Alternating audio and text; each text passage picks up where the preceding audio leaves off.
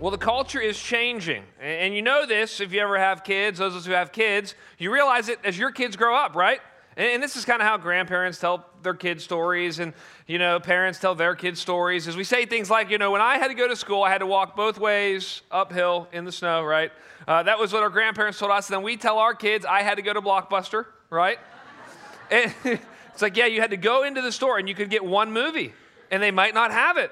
And you had to bring it back the next day. I know it was a long time ago, but it's interesting because I was talking to a missiologist, and a missiologist is just somebody who, for a living, studies, particularly in this case, America, to help us understand how the church can better reach our nation and the people of our nation.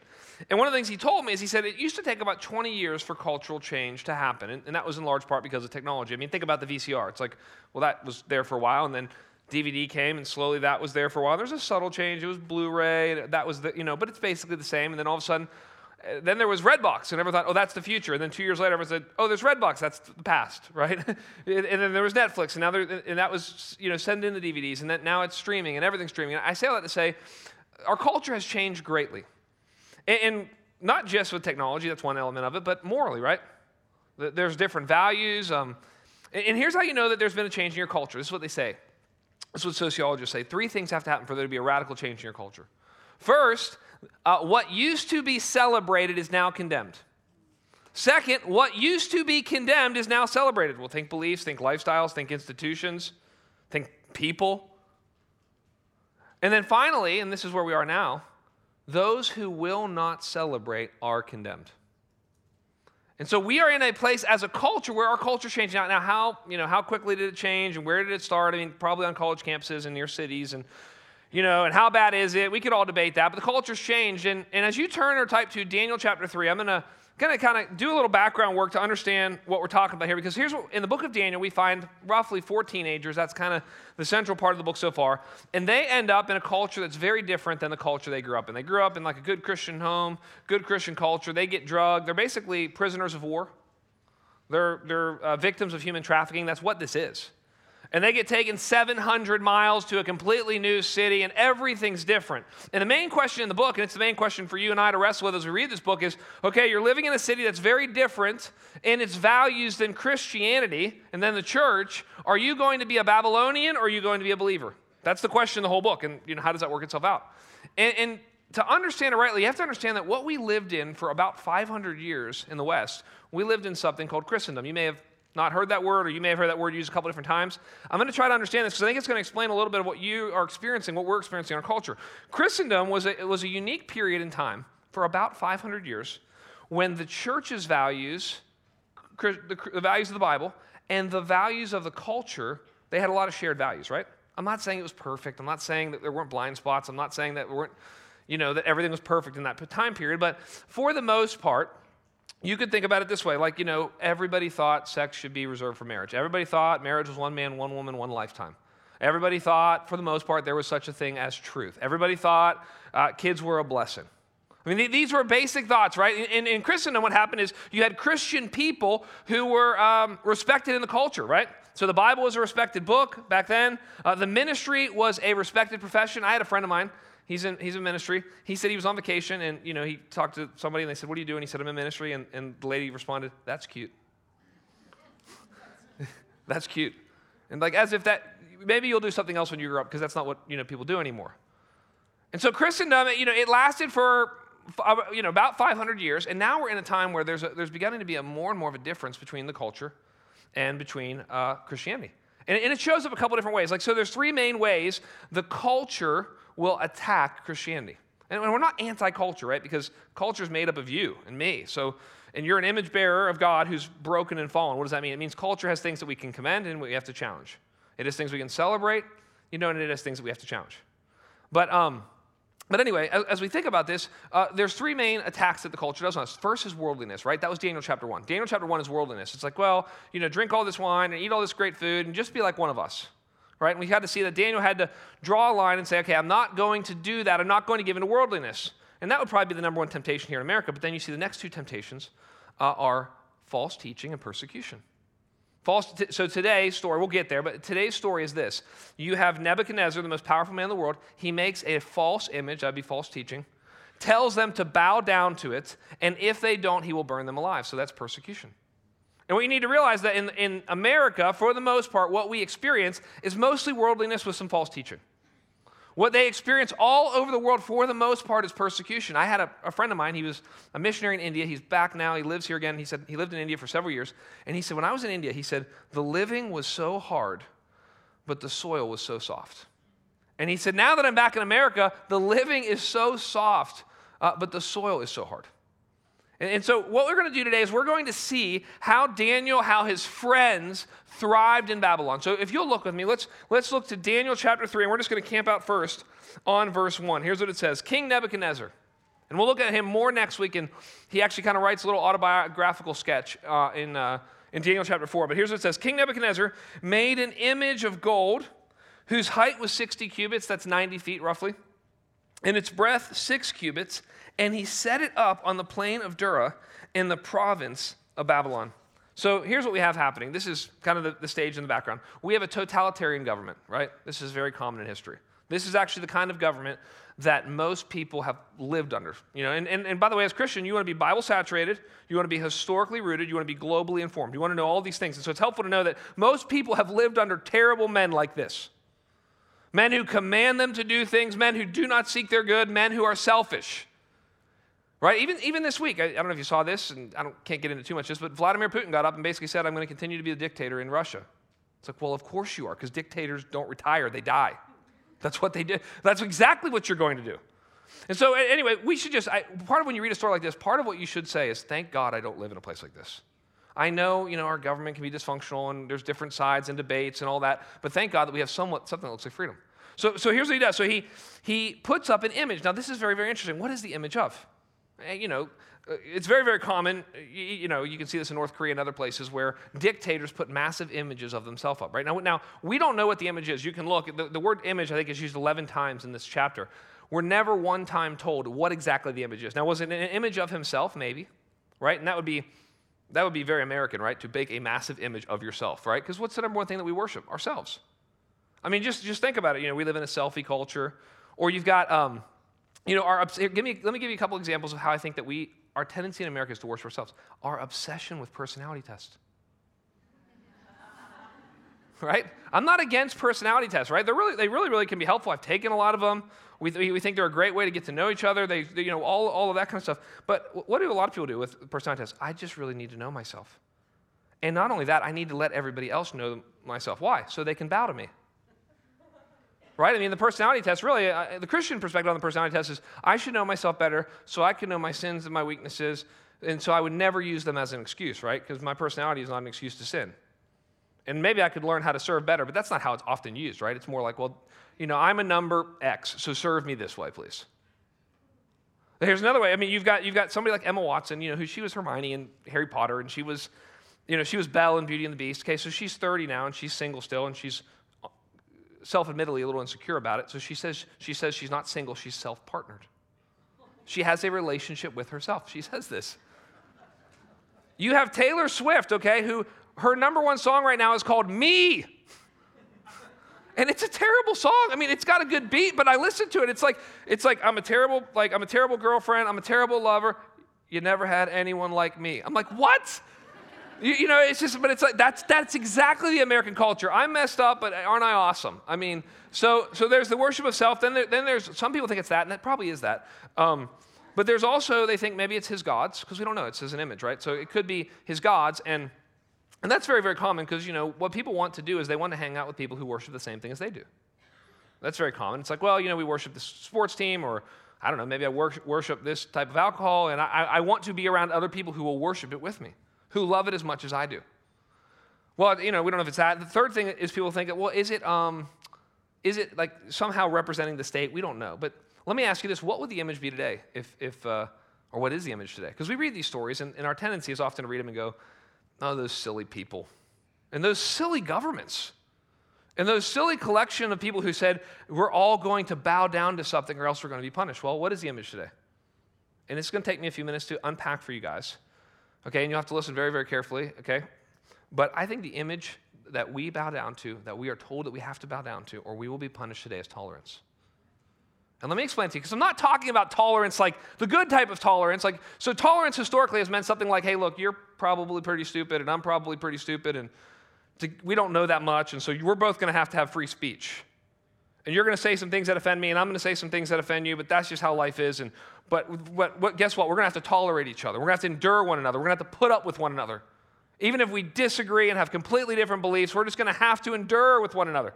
That's like the American spirit. That's the old tolerance, and that's good. I'm not talking about that. Put that off to the side because what you need to realize is today people are using the same vocabulary but a different dictionary. And what's happened is tolerance has meant I will affirm you, I will approve of you, I will celebrate you publicly. Even if it's, I will bow down to you, right? I will, and let me tell you how it works. So it's a trinity, just like, a lot of things show up in threes, right? So there's a trinity of tolerance. And you've heard these words. I'm going to unpack them for you. And you're probably going to have to take notes, and you're probably going to have to go back and listen to this again, because I'm going to say a bunch of things that are going to sound offensive because they're the exact opposite of what the culture has been talking about. And I'm going to have to explain words that you think are good but are not good. And so the acronym is DIE, die, which is, that's what they want us to do, okay? That's a good acronym. So it stands for diversity, inclusivity, and equity. Okay, and this is on the college campus. This is in the hospital systems. This is in the law firms. This is in every human resource department. And it's scary, and Christians don't know what to do about it, okay? So, because it's like, well, diversity. It's like, well, you're looking at me right now. Is he going to say anything bad about diversity? I mean, most churches put diversity on their website, at the front of their website. And that's not a bad word. It can be a biblical word. If by diversity you mean, the beautiful nature of how God's created people, and yeah, there's some old and there's some young, and there's some white, and there's some black, and there's some yellow, and men and women, and, healthy and not healthy. The problem with, diversity is, you're thinking of there's, hundreds of types of diversity, right? It's like, well, healthy, not healthy. Intelligent, not intelligent. Wealthy parents, not wealthy parents. Don't think that stuff doesn't affect you. Where you live, where you were born. It's, so diverse. So diversity is a good thing in that sense. But you have to understand, when people say diversity today, they mean my sinful desires. All my sinful desires, I just want you to respect them. It's just part of me and be diverse. And I want you to approve them, and I want you to affirm all of my sinful desires. And you have to say this about yourself first, right? Because it's not their problem, it's our problem. You have to say, well, listen, I have sinful desires too. And I'm kind of ashamed of them, and here's what they are, and I'm working on them, and I'm really trying to put them to death in my life. But that's not called diversity, that's called depravity. And we don't ever help anyone by going, Christ didn't need to die for that. We have to be more sophisticated than that. We have to be more intentional than that. We have to be more winsome than that. So that's the first word. The second word is inclusivity, and you're going to hear that word all the time. Bow to it. Bow with the pronoun. Bow. That's what you're going to hear. Bend all that you are to me. Well, it's inclusivity. Inclusivity basically, now, who wants to be against inclusivity? Inclusivity says, it sounds at one level like, well, everybody's welcome. Well, that's a great thing to say. In one sense, it's like, but what inclusivity means is, again, you must accept me. You must approve of me. You must celebrate everything about me. And Christianity says, well, Christianity is the most inclusive religion ever because, well, anybody can come from any nation, no matter what you've done, no matter what's done to you, no matter where you've been, no matter what you've previously believed. It's the most inclusive religion ever, but it's the most exclusive in the sense that you have to come by one man, the God-man, the Lord Jesus Christ. So you got that, and then equity. It's like, well, who wants to say anything bad about the word equal? It's like, it's a good word, right?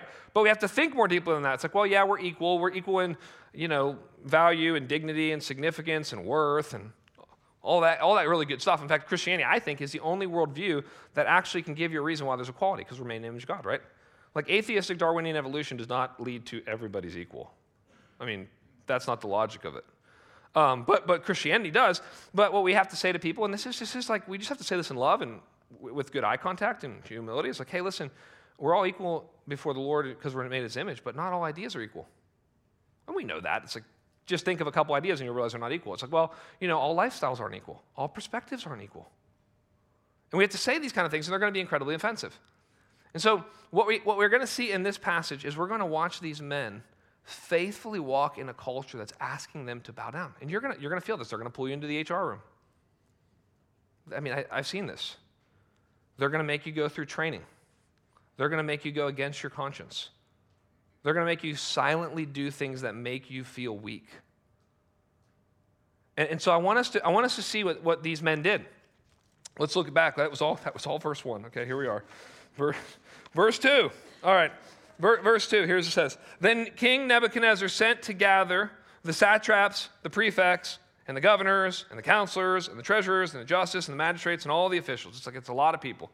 And then he says, of the provinces to come to the dedication of the image that King Nebuchadnezzar had set up. And then verse 3 again, then the satraps and the prefects and the governors and the counselors and the treasurers and the justice and the magistrates and all the officials of the provinces gathered for the dedication of the image that King Nebuchadnezzar had set up. And they stood before the image that Nebuchadnezzar had set up. So the first thing I want you to see is the culture will command you to worship what it worships.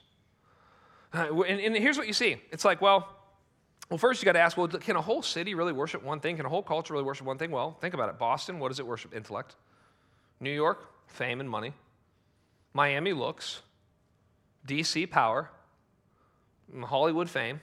People actually, part of the whole, like, hey, I'm going to graduate from college and I'm going to move to, X or Y, or it's like, well, most of us know why you're moving there. That's because you want to worship what they're worshiping in that situation, in that city.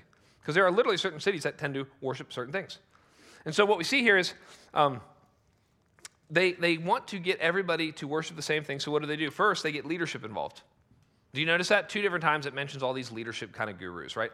And we read it, we go, well, who are the prefects and the satraps? And to us, that's not how it works. It's the sports stars and the celebrities, right? That's at least part of how they get us to do what everybody else is doing. Because here's what happens when you watch a celebrity. Here's what happens when I watch a celebrity. You watch a celebrity and you think, well, he's good looking or she's good looking, and they're wealthy, and they've been successful in at least one domain. They probably know something I don't. That's kind of subconsciously what's happening with you, right? It's like every time I watch Matthew McConaughey in a commercial, I'm like, I need it. I do. I'm like, I didn't even want that car. I don't even need a new car, but he just looks so good in that car. Right? It's like there's something, we're not above that. Like there's something about it that like, so they get the leaders. And here's the first thing that we want to see is that they use peer pressure, right? Peer pressure is a real thing. I don't know when it starts. Does it start when you're 3 or 4? I don't know. It never ends, right? And peer pressure is a good thing in one sense because, we're always watching each other, right? It's like, well, because you're asking this question whether you know it or not. Well, how should I act and, what should I do? And you're certainly asking that when you get to middle school or high school or college or your first job or you move into a neighborhood or you go to a new city and you're trying to, how do people act around here, right? And a good rule in life is you should most of the time do what everyone else is doing. It's like, no offense, but what do you know, right? What do I know? It's like, okay, you're 18, you're 20 years old. What do you do? Well, how about what everybody else has done for the most part? It's like the 18 and 20-year-old goes, I don't want to ever get married, have a job, or have kids. It's like, you don't know anything. Right? Why would you be so special that you would want to do something different than everybody else has done? You have to be uniquely special. You'd have to have a unique calling on your life to do something completely different than everyone else. So what ends up happening is like, for the most part, you do what everybody else does, right? And then also, if you're doing something and everybody's telling you that it's wrong, if you have any common sense, you usually change, which is what you should do. Think of it. It's like, okay, so, 10 people are telling me I'm an idiot for doing something. I'm probably an idiot. That should, unless you're a sociopath or psychopath, your first thought when 10 people tell you you're wrong is, I'm wrong. So I'm just saying, so this is why it's complex, because, but sometimes you should go against the grain. And that's where Scripture has been really, really clear, right? But peer pressure is hard. So they did this famous peer pressure study in the 1950s. And what it was is they brought 10 students into the room, 9 of whom were part of the study. Like they knew that it was going to be a game, it was going to be a setup. And the other student didn't know.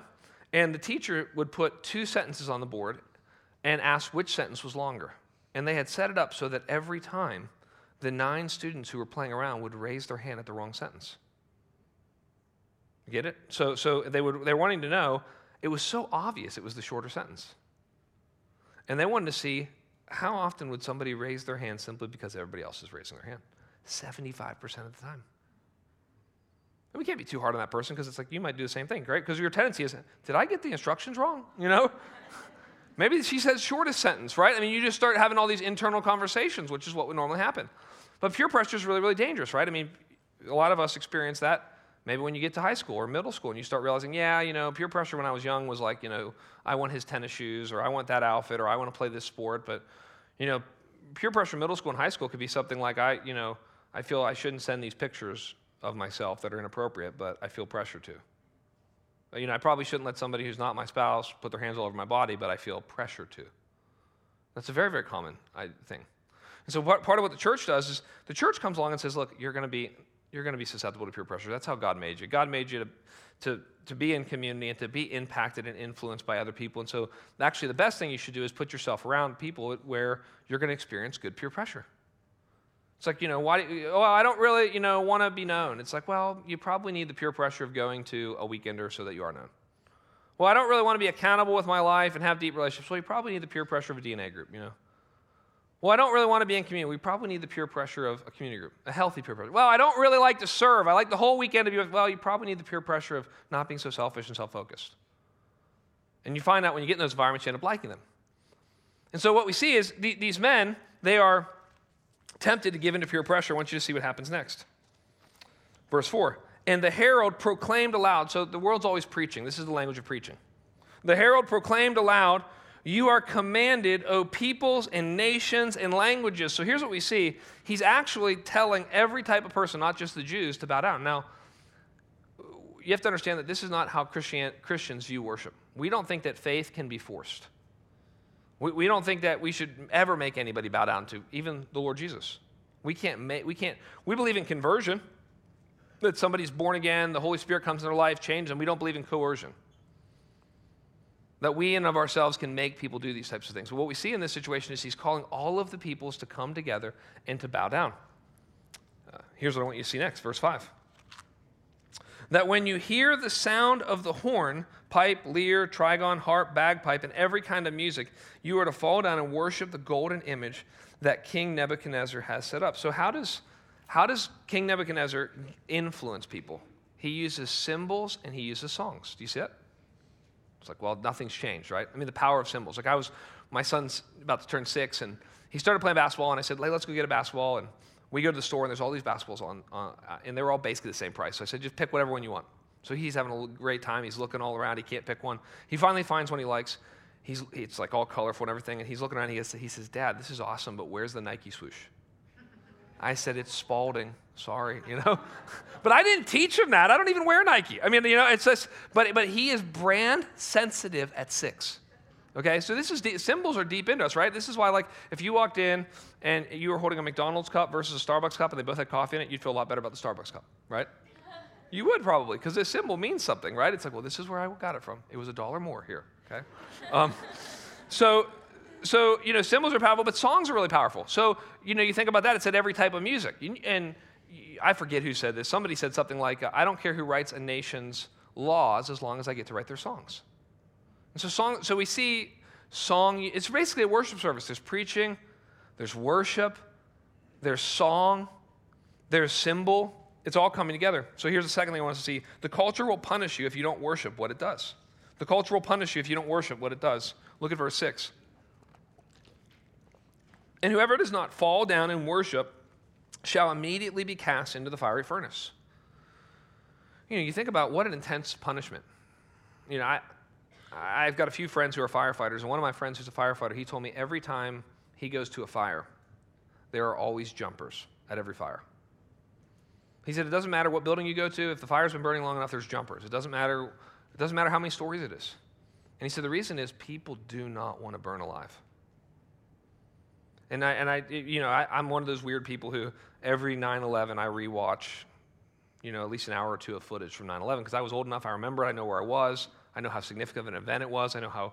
Anyway, and one of the things I always watch. I know this is kind of macabre and everything, but I watch the jumpers. And if you don't know that, people jumped from. Well, we don't even have a building half the size of the World Trade Center in our city, but people jumped from the 100th floor, and they held hands. And I tell you all this to get the seriousness of what it means to burn alive. This is not something that you want to ever do, right? This is why this story is so important, because what the Bible will often do is it'll give you, it's a true story, but it'll give you an extreme example. Like, because it's like, well, what's the worst thing that could happen? Well, how about a tyrannical dictator who makes you publicly bow down and then burns you alive if you don't? It's like, I can't think of it getting much worse than that, right? And for something to work, like, people go, well, this will work, or here's a principle, or here's a practice. It has to work in the worst situation to be true. It's like this has to work in every situation it would have to work for it to be true. And so we're going to see what they end up doing. But see, today we don't experience the fiery furnace, and thank God for that. But we basically experience two things, I think. We experience criticism, right? And that's not fun. And we can act like, it's sticks and stones don't break our bones and all, words will never hurt us or whatever. But it's very, very painful, to have somebody say things to you like, oh, you're bigoted and you're oppressed and you're unloving and you're behind the times and you're small-minded. And who knows what else will say? I mean, I've told you before, I can't remember. I don't even know if I've done it since we've been in this building. But, when I was doing ministry at Duke, I was meeting with a student. I'll never forget. I had several things like this happen to me, but one I'll never forget is I was sharing the gospel with a student there. And I knew the student pretty well. And he looked at me and he said, I feel bad for you.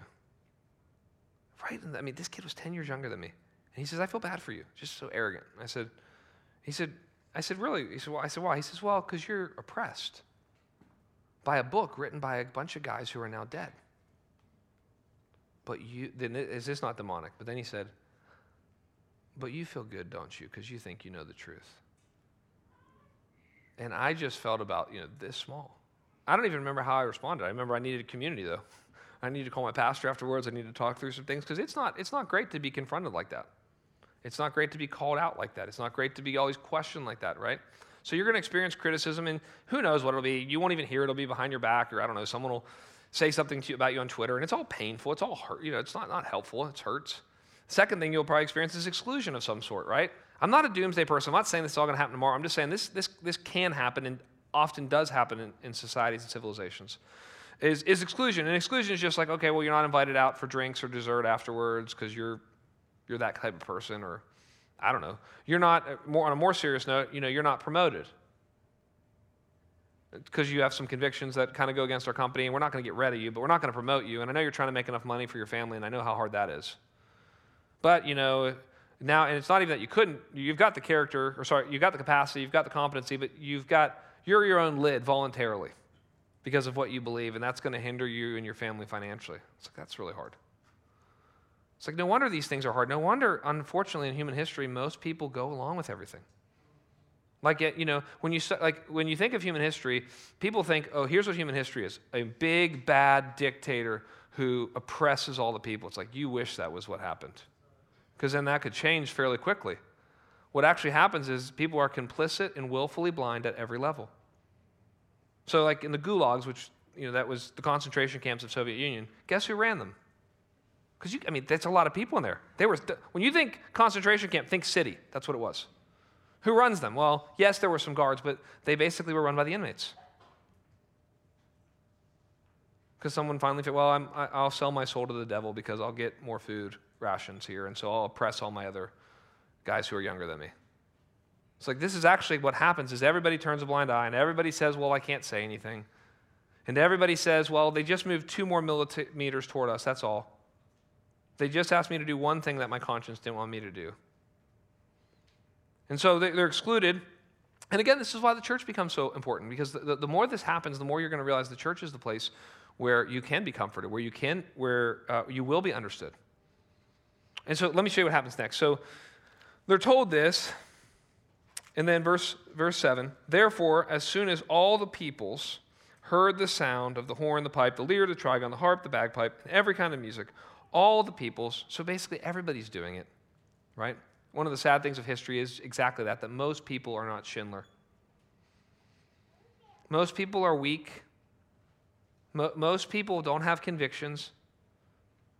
Most people go with the flow because they don't want to get in trouble. And it's like, well, who knows what you and I would do until we were in that situation? You really don't know. Only God knows what you would do. But in this situation, it says this, all the peoples heard the sound, the nations, the language, they fell down, they worshiped the golden image that King Nebuchadnezzar had set up.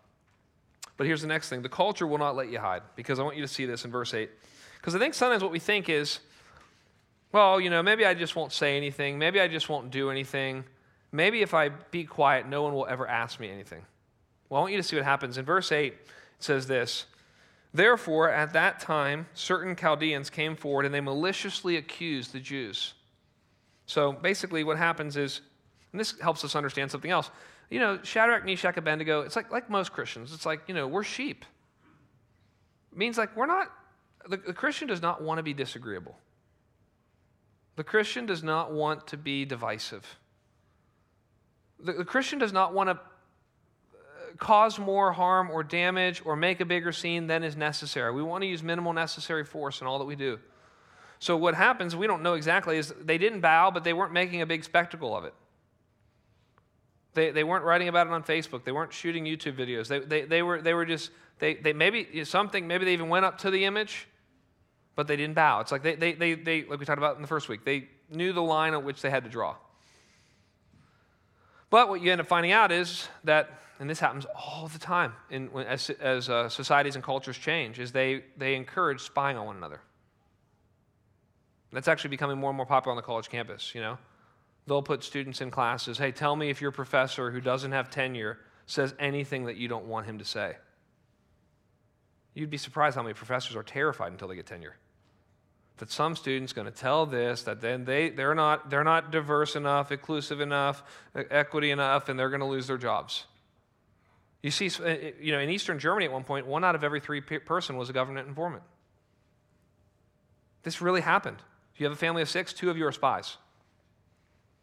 Right? Betrayal is a big part of Scripture, right? That's a big, Jesus was betrayed. Betrayal, like people close to you tell on you. And who knows why they told on them? We don't know. It's like, did they not like them? Maybe.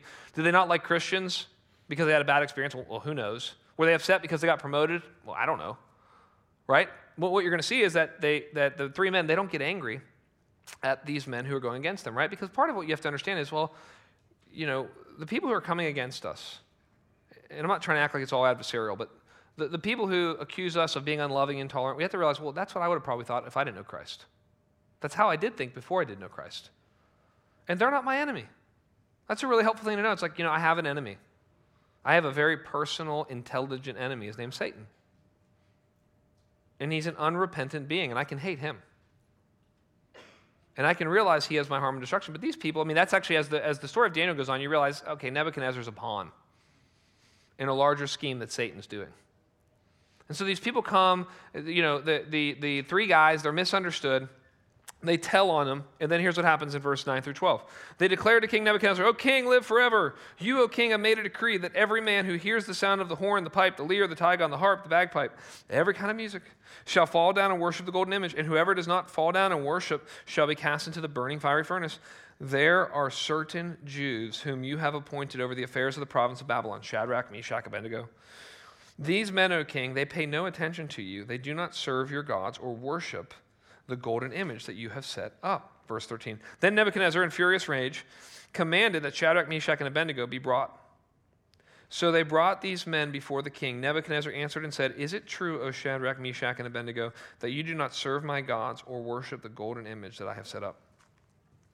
So, you know, a good question just to ask is, what will you do when you're personally asked your views about something that are contrary to culture? It's going to happen, right? It may be the HR department pulls you in. It may be your boss pulls you in. It may be you're getting to know your neighbors, and I don't know, some issue comes up, and you know they want to just know where you stand on it. And they ask you, and you know that feeling. Your chest starts to, you know, you're like, I don't want to sound like I'm unloving or bigot or whatever, because you believe in something instead of everything. Okay. Well, there's a really good book called Tactics by Greg Koukl, but he walks through some of these things. But he says that in a situation like that, if you're ever questioned, you want to say, and you can do your own version of this, but you want to say something like this. Thank you for asking that question about what I believe. This is actually a very personal matter for me. You have diverse views here, right? You are okay with diverse views here, right? Okay, good. And you would consider yourself a very tolerant person, right? So what I'm going to do is I'm going to share my diverse views. And I hope that this will be a safe place where you will be tolerant of me. Is that what I can expect? It will be almost impossible for them to be intolerant after the situation has been set up like that.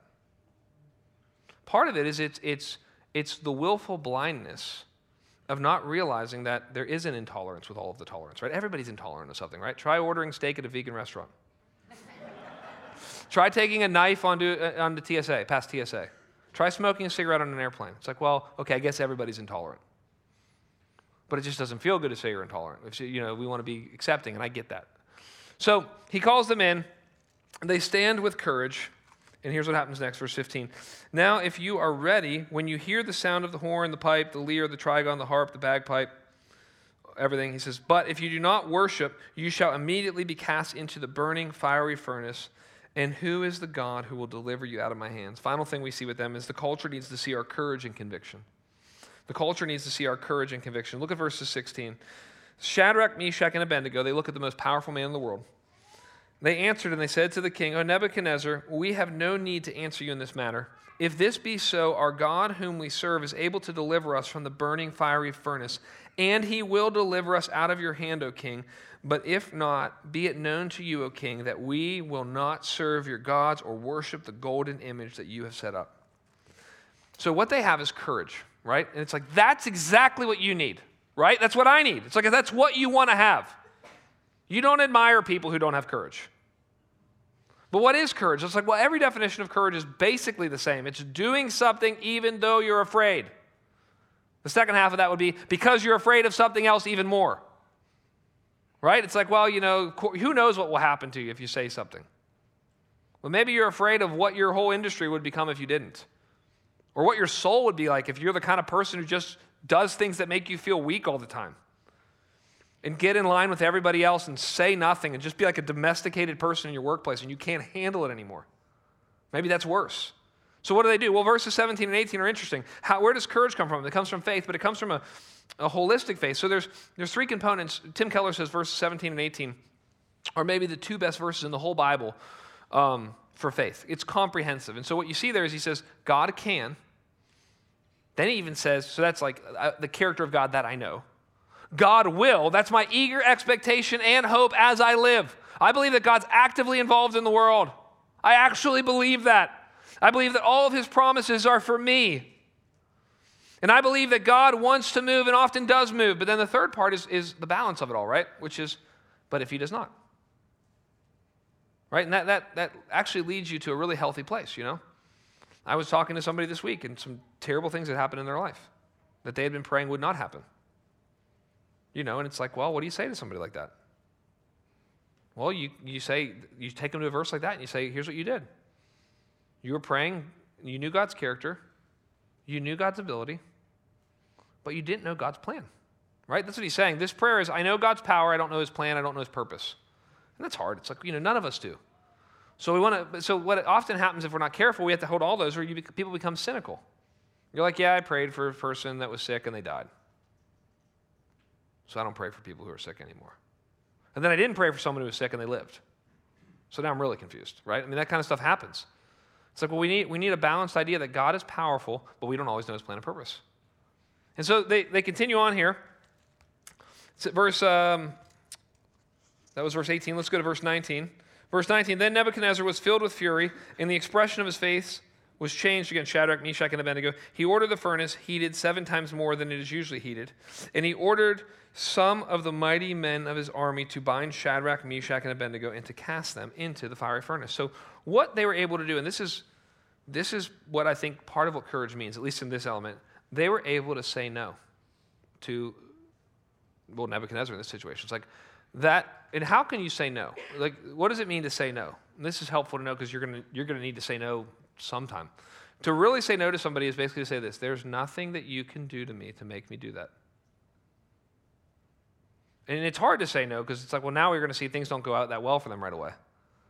Right? And it's like, well, why don't, I keep giving the work example because I think that's where a lot of you are. It's like, to say no at work, it's like, well, to really say no, you're not going to do something that, might lose your job. It's like, well, what are you going to have to do beforehand? Well, put your CV together, work on your interview skills, put your resume together, send it out to some people, think creatively. It's like, well, no one wants to do that, right? Like, I'll give you an example. I didn't give this in the first service. I just thought of it right now. But I know that in the church world, what happens is a lot of mainstream churches, mainline, not mainstream, mainline churches, they start going very theologically liberal to the left. And guess why nobody says anything about it? None of the older pastors say anything about it. Because their retirement's tied up in it.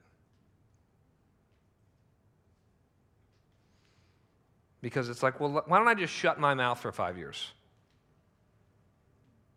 And maybe you should. I mean, who knows what I would do in that situation, and who knows what you would do? But I'm just telling you what happens. It's like, okay, so then why don't 50 of you do that? There's 50 of you, and you don't say anything, and I get why, and you get why too. It's like, but then what happens, right? It's like, well, then the whole denomination goes that way, and nobody's got a voice. But, good, you've got retirement for 20 years. Praise God for that.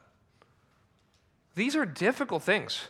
So they look to these people, and they say, no, there's nothing you can do to make me not do this. Well, then you know what happens, right? Verse 21, then these men were bound in their cloaks and their tunics and their hats and their garments, and they were thrown into the burning fiery furnace. Because the king's order was urgent, the furnace was overheated, the flame of the fire killed the men who took up Shadrach, Meshach, and Abednego. And these three men, Shadrach, Meshach, and Abednego, fell bound into the burning furnace. Then Nebuchadnezzar was astonished. He rose in haste. He declared to his counselors, did we not cast 3 men into the fire? They answered and said to the king, true, O king. He answered and he said, but I see 4 unbound walking in the midst of the fire, and they are not hurt, and the appearance of the 4th is like a son of the gods. What we end up seeing is that God doesn't keep them from the furnace, but he keeps them from the flames in the furnace. They actually end up getting in the furnace. But one commentator, he called this the flames of fellowship. That it's actually in the, and you know this, right? It's like, you may have to go into the operating room, but Christ will be with you. That's the idea of this story. It's like, well, you may have to go to the funeral parlor, and Christ will be with you. And you may have to go into the difficult work meeting where you're going to have to say some things, and Christ will be with you. That's the great hope. The great hope of Scripture is, because here's what we know. Most times here's what happens in most of human history in this. People actually go into the flames and they die. That's most of human history. Like if you read Hebrews 11, the first half of Hebrews 11 is like, by faith they, and it says all these great things. And then the last half of Hebrews 11 says, by faith they were sawn in half. By faith they were murdered and flogged and starving. And it's like all these terrible things that you never want to happen to you. It says it happened by faith. It's like because we don't know what God's plan is in all this. We know God's power. We don't always know God's plan. The great hope of Christianity is that Jesus Christ went into the flames for us, the most important flames. That was hell. That's on the cross. He experienced hell for us, right? Because if you read this story, what's interesting is 4 men are in the fire, but only 3 come out. 1 stays in the fire. That's the story of Christ. That's substitution. Somebody has to stay in the fire. And what Jesus Christ did on the cross is he experienced hell for us. And that's our greatest problem, right? It's like, well, okay, so God makes your life easy but doesn't forgive your sins. It's like, that's not a good deal. The good deal is what Christ has done in bearing the wrath of God for us. He is the greater Shadrach, Meshach, and Abednego, right? He was the minority who would not bow down, right? Satan said, bow down to me, and he said, I will not bow down. And then he goes to the cross, and like Shadrach, Meshach, and Abednego, at the very end of the story, which we didn't get to, they are exalted, and they are honored, and they are rewarded. And that's exactly what happens to Christ. He's exalted, he's honored, he's rewarded, so that at the name of Christ, every knee will bow, and every mouth will confess that he is Lord. So what do? It's like, well, we need to make courageous decisions. And you go, well, why not? Or why would I do that? It's because if you read history, but especially if you read the Bible, what you're going to see is one of the most famous stories in the Old Testament is when the spies come back and they say to the people of Israel, we need to have courage and we need to go into the promised land. And the people said, the majority said no. And what happens when you don't make a courageous decision? Well, you know this. This is where some of you are, right? You're living in the wilderness. That's actually what happens. That's technically what happens in your life. The reason you're in the wilderness is because you haven't said something, you haven't done something, you haven't trusted Christ. And the power to do that comes from Christ. Jesus Christ is our great comforter who will walk with us through the fire and give us the power to live courageous lives. Let's pray. Lord, I just pray right now that you would give us courage. We thank you for the courage of Jesus Christ. For the joy set before him, he endured the cross, despising its shame. And now he's seated at the right hand of the Father. Lord, help us not to bow down to the family idols, the personal idols, the city idols, the nation's idols, Lord. Let us bow down only to you. Give us strength and power to do it. In Christ's name, amen.